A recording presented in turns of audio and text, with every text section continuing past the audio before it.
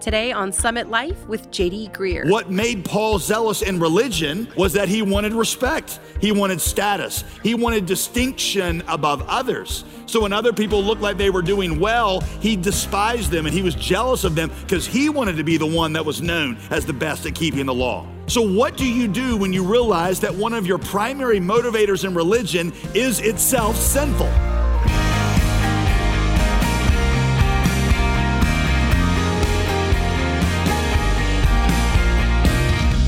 Happy Friday and welcome back to Summit Life with pastor, author, and theologian J.D. Greear. As always, I'm your host, Molly Vidovich. Do you ever feel like you're living a double life? We've all seen the cartoons with the little angel on one shoulder and the devil on the other one. One side wants to do the right thing, and the other side wants to do the complete opposite. Well, believe it or not, that may not be too far off for most of us. Today, Pastor J.D. Greear looks at the battle raging within every Christian, and he teaches us that knowing you have the ultimate victory should completely change your outlook while you're still in the fight. So grab your Bible and let's join Pastor JD in Romans chapter 7 as he encourages us in this lifelong struggle. Romans chapter 7 and Romans 6, which we concluded last weekend, Paul began the discussion of why Christians still seem to struggle so much with sin. Do you ever wonder, I asked you, do you ever wonder if Jesus and his resurrection power actually came into me, why is it that I still struggle so much with those same old temptations? Why don't I love God more naturally? Why do I often struggle to pray? Why is it that sometimes I just don't feel like worshiping? Paul talks about his own struggle with these things in Romans 7, and it is, I told you, one of the most encouraging chapters in the Bible. Paul's self-account here in Romans 7 reminds me of a classic book that I read many, many years ago by Robert Louis Stevenson called Dr. Jekyll and Mr. Hyde. Robert Louis Stevenson was a believer, and he was certainly inspired by the struggle that Paul is describing here in Romans 7. In the story, this Dr. Jekyll, who is a fine, upstanding citizen, is frustrated because it seems to him like inside of him, there's a bad part and a good part, and the bad part is always getting in the way of the good part and holding the good part back from being all the good part can be. He calls himself in the book an incongruous compound of good and bad mixed together. So Dr. Jekyll is a chemist, and so he develops a potion that separates the two parts of him so that only the good part comes out by day. That's Dr. Jekyll. And then only the bad part comes out by night. He sequesters it into the nighttime region. That's Mr. Hyde, whose name, Mr. Hyde, comes from the word for hidden or hideous. All right, the two of them exist alone without one restraining the other. The problem, as Robert Louis Stevenson tells the story, was that the evil part of Dr. Jekyll was far more evil than he had imagined. Mr. Hyde's every thought was centered on himself. He was spiteful. He was angry. He was vengeful. He even murders people. Dr. Jekyll said, "I was tenfold more wicked than I ever thought." Robert Louis Stevenson, speaking through Dr. Jekyll, explains, "I discovered through this process that man is not truly one, he is two. It wasn't that I was a hypocrite," he said. "Both sides of me were completely sincere." Does that resonate with you at all? I certainly feel like it does for me. I feel like an incongruous compound of completely opposite people. Two different JDs that are in there. There's a JD that wants to do the right thing, and then there's another one that doesn't want to do it at all. And both of them are totally sincere. That's what Paul is talking about here in Romans 7. He's going to describe his experience both pre-Christ and even after becoming a Christian, how he feels this way. Tim Keller outlines this passage. He said this basic passage basically divides into three sections. He said verses 7 through 13 are going to describe a battle that you can't win. Verses 14 through 25 describe the battle that you can't lose. And then verses 1 through 6 is going to give you an analogy that shows you how to make the transition between the two, between the battle that you can't win and the battle that you can't lose. I'm going to kind of follow that general breakdown of the passage. I'm going to read verses 1 through 6 first, but I'm not really going to comment on them until the very end because they're really just Paul's answer to the dilemma that he sets up. So he gives you the answer first and then the dilemma second. So we're going to start with the dilemma and then loop back around to the answer. Now, let me go ahead and warn you up front. These first few verses are going to sound weird and random. The analogy in them, though, is quite brilliant, and I'll try to show you why it is so brilliant at the end. Here we go. Verse 1. You ready? Since I'm speaking to those who know the law, brothers and sisters, don't you know that the law rules over somebody as long as he lives? For example, a married woman is legally bound to her husband while he lives, but if her husband dies, Well, then she's released from the law regarding the husband. So then, if she's married to another man while her husband is living, she'll be called an adulteress. But if her husband dies, she is free from that law. Then if she is married to another man, she is not an adulteress. All right, everybody look at your neighbor and say, I have no idea what point Paul is trying to make with all this, okay? Right, okay, we're all kind of confused there. That's fine. All right, verse 4, therefore, my brothers and sisters, you also were put to death in relation to the law through the body of Christ so that you may belong to another. Okay, here's his point. Pre-Christ, we were married to the law. The law, remember he explained in the book of Romans, is whatever standard you think proves your worth and gains you acceptance. He says you were married to that standard. It was the center of your life. That standard, that keeping of the law was how you established your identity. It's what told you things were going to be okay in the future for you. It's how you established your worth. Now, that might have been a religious law. In Paul's case, it was. Paul thought if he was a good enough Jew, you might think if you're a good enough Christian, a good enough religious person, that then God will take care of you and that he will accept you. But it might be a non-religious version of the law. If you thought, if you're a good enough student, if you work hard enough, if you're talented enough, if you're a good mother, if you're a successful businessman or a good father or whatever, then that's your identity. That's your worth. That's your acceptance. That's what tells you things are going to be okay for you, makes you feel good about yourself, and tells you that the future is going to be okay. He says, when you accepted Christ, you died to the law. All right? You weren't married to the law anymore. You were married now to Christ, which meant that you, watch this, died to your keeping of the law as the basis of your acceptance. And now you're married to Christ, so you belong to him now in marriage, the one who was raised from the dead, in order that you may bear fruit for God. For when we were in the flesh, the simple passions aroused through the law were actually working in you to bear fruit for death. But now we've been released from the law. We've divorced the law since we have died to what held us, so that we may serve in the newness of the Spirit and not in the old letter of the law. All right, that's the end of that first little section, the analogy. Again, we'll come back to it at the end. But let's just keep on moving to verse 7. It's where Paul's going to start discussing the battle that we can't win. Verse 7, what should we say then? Is the law sin? Now, at this point, Paul is picking up again on an objection that he knows his religious Jewish leaders are going to be raising. Paul, he hears them saying, man, you are hard on that law. You're saying things like the law arouses sinful passions and the law multiplies sin, and man, we got to die to the law. We got to divorce that law and we got to walk away from it. Man, Paul, you really feel like the law is bad, don't you? Paul's response, absolutely not. On the contrary, I would not even have known sin if it were not for the law. The law's first purpose, he says, the good purpose of the law was to reveal how sinful we are. It was a standard that showed us what our heart should look like and then showed us what our heart actually looked like. Throughout this series, we've compared it to like a mirror that shows you how far short of God's standard of goodness you fall. Imagine you had a full-length mirror in your house that not only revealed to you what you actually look like, but it also had an outline on the mirror of you at your ideal build and weight. So that every time you look in the mirror, it not just shows you what you actually are, but it's kind of got an outline of like, man, if you were really in shape, this is what you'd look like. And you start looking like, well, I wish a little bit of this would here. We kind of move on to the bicep here. And it would reveal to you what you are and how you fall short. That's what the law does, Paul says. It shows you what your heart should look like, and then it shows you what your heart actually looks like. For example, Paul says, I would not have known what it is to covet. I would have known that I was coveting or the coveting was a problem if the law had not said in Commandment 10, thou shalt not covet. Now, coveting, of course, is wanting what somebody else has and then feeling like you just can't be satisfied until you have it. The law says, hey, the righteous heart, the healthy heart is a heart that doesn't covet, a heart that doesn't look around and get dissatisfied and say, I need to have what that person has to be happy. Paul says, sin, seizing an opportunity through that commandment, produced in me coveting of every kind.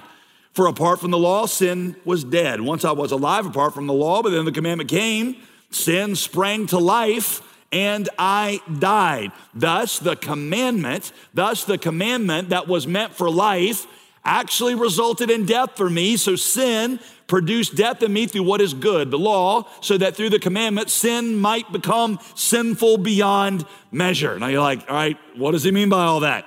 All right, glad you asked. Well, when Paul says in verse 9, once I was alive apart from the law, he doesn't mean that he was actually not a sinner. He just means, watch this, before he had really considered the 10th commandments, he felt alive. He felt like he was a pretty good person. I mean, he knew some of the other commandments, and he was like, you know what? I don't steal. I've never committed adultery. I've never killed anybody. I take care of my parents. I don't worship idols. I go to synagogue every Sabbath, and so I'm faithful in that. I tithe every dollar. He says, but then there was something in that 10th commandment. That 10th commandment, thou shalt not covet, that just really gripped me. When he says the commandment came, it doesn't mean that he didn't know it before, but he just fell under conviction. He started to think about what it meant, and he realized that that command had nothing to do with external obedience. That command had everything to do with the attitude of the heart. And Paul started to realize that even with all of his external obedience to the other commandments, his heart still longed for what other people had. His heart chafed against it. He was envious of others, and he wanted what they had. He was jealous of people who were better at doing the law than he was, and jealous of what they had and the blessing they walked in and the favor that God seemed to give them. And then to make matters worse, it's like Martin Luther pointed out, he realized that this was the commandment behind all the other commandments, which is why Moses puts it last. This is the commandment that when you break this one will actually make you break the other ones, right? I mean, Martin Luther, he asked, why do we steal? Why do you steal from somebody? Well, it's because they have something that you want and you want it, so you go and take it. It's coveting that produces the desire to steal. Why do you lie? Well, quite often the reason you or I lie is because there's something we want, but we can't get with the truth. So we got to bend the truth in order to get what it is we want. So for example, you exaggerate your accomplishments or you minimize your faults so that you can gain approval. Can't get approval with the truth, so you got to kind of hide some of your flaws and exaggerate what you're doing so that you can win approval. Or you lie to obtain a position or an advantage that you couldn't get with the truth. But why do you commit adultery? Well, the reason you commit adultery ultimately is you covet sex with somebody that God hasn't given to you in marriage. So Paul saw that his heart was guilty, not just of a sin, his heart was guilty of the root of sin, the heart of sin, the main commandment, if you will. Thank you for listening to Summit Life with J.D. Greear. To learn more about this ministry, head over to jdgreear.com. Do you have a question or even a prayer request? Send it to us anytime by emailing requests@jdgreear.com.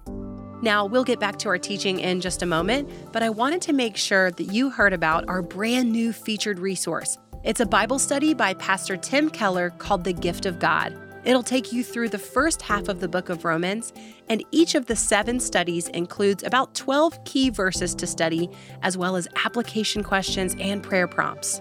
This is a great way to dive deeper into the deep, rich teaching of the book of Romans, either for your own understanding or to facilitate discipleship conversations with someone else. To get your copy, give us a call now at 866-335-5220 or give online at jdgreear.com. Now let's get back to today's teaching. Once again, here's Pastor JD. And then here was the real twist. Paul started to see that even his zeal in religion had been fueled by covetousness. What made Paul zealous in religion was that he wanted respect. He wanted status. He wanted distinction above others. So when other people looked like they were doing well, he despised them and he was jealous of them because he wanted to be the one that was known as the best at keeping the law. So what do you do when you realize that one of your primary motivators in religion is itself sinful? Well, then you feel like you've died. That's what Paul says. I feel like I gotten slain in the heart.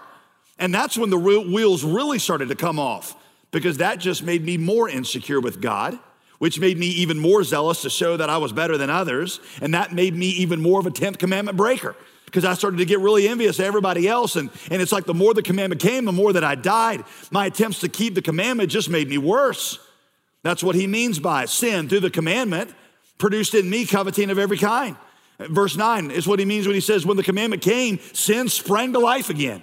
It aggravated sin in me and I died. Verse 13, sin was producing death in me through what is good, the law, so that sin in me might be revealed as sinful beyond measure. Now, let me go back to an analogy I used a few weeks ago, if it helps you get your mind around this. I told you, imagine you were sick in bed with the flu, and all of a sudden I showed up there in your room or whatever, and I had a list of commandments. And the commandments were, thou shalt not have a fever, and thou shalt not cough, and thou shalt not feel weak, and thou shalt not have a headache, and thou shalt not have the chills. By the way, all things that a normal person would do without a law, right? Just what it's like to be healthy. Every time I gave you a law, I would just be multiplying the ways that you couldn't keep it. Eventually, you kind of look back at me and you'd say, I get it. I can't keep any of these laws because I'm sick. And every time you give me a new command of what a healthy person would do, you're just multiplying the ways that I can't keep the law. That's what Paul is saying happened with the law here. And here was the irony. Here's the irony if I did that with you. The harder that you try to keep those laws, well, the worse you probably get, right? Right? If I were like, thou shalt not feel weak. So you jump up out of bed, you're like, I can't feel weak. I got to be strong. Well, the more you try to do that, the worse you would become. Your keeping of the law would actually just make you worse. Paul is saying that's similar to what happened to me spiritually. The harder I tried to keep the law to prove I was a good and worthy person, the more my coveting and my insecurity and my jealousy flared up. My insecurity and religion turned me into a truly awful person. And that's when I started to realize I needed a different solution than just more laws. I'd always thought the way to fix my broken heart was more and better laws and better obedience to those laws, but I started to see that it was actually this cyclical problem and I needed a different solution. By the way, if you know the story of Paul in the Bible, when Jesus appears to him on the road to Damascus in Acts chapter 9, after Jesus knocks him off the horse or whatever and appears to him, he says, Saul, it's hard for you to kick against the goads. The goads were these long, very pointy poles that a farmer would use when an oxen was plowing the ground. And if the oxen started to walk too slowly, the farmer would take the stick and he'd poke it in the back of the legs to spur the ox onward. What Jesus was saying is that's what the Holy Spirit has been doing to you. And you've been kicking back against those goads like you didn't want it. One of those goads was God revealing this covetousness, sickness in Paul's heart that he really just couldn't keep the law.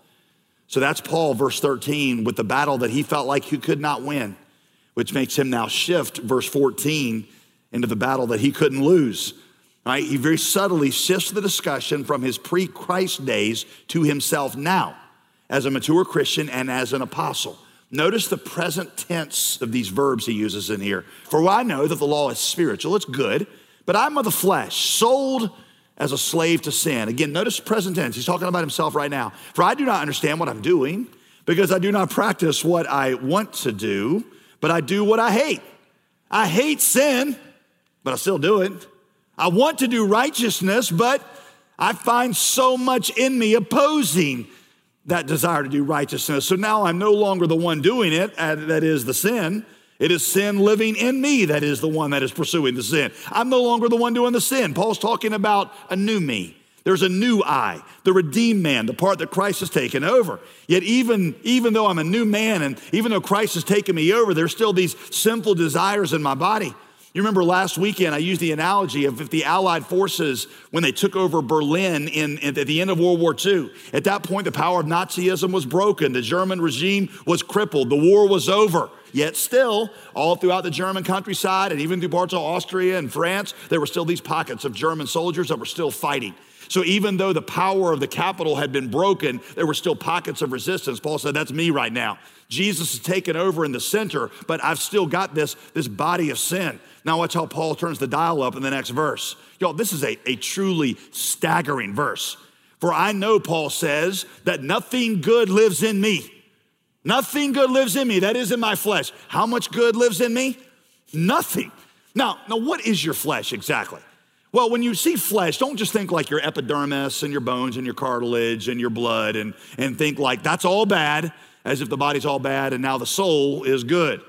The reason I say that that's not what Paul means by flesh is think about it. A lot of your worst sinful desires have nothing to do with the impulses of your body, right? I mean, the worst sins would be pride and hatred, blasphemy. Those aren't like lust of the flesh. Those are things in your spirit. So when Paul says flesh, the Greek word sarx, he means you, all of you, mind, body, and spirit apart from Jesus. Flesh means the totality of your sinful nature. Apart from Jesus, how much good is in that flesh? None, nada, zero, nil. It's like Paul said in Romans 3 when we studied through that chapter. That's not to say you can't ever do kind or noble things, just that apart from Christ, your hearts are so corrupted, so curved inward on themselves away from God that you can't really call them good. And again, this is Paul talking present tense. In my flesh right now, in my sin nature, there's nothing good at all. Now that I'm a Christian, Paul says, I've got both natures existing in me. There's this new me, the real me, saved by Christ and resurrected with him. There's a guy that wants to please God and do what's right, and then there's this other nature in there, the sin nature. I've heard it called the old man, the guy that doesn't ever want to do what's right, the guy that only wants to please himself.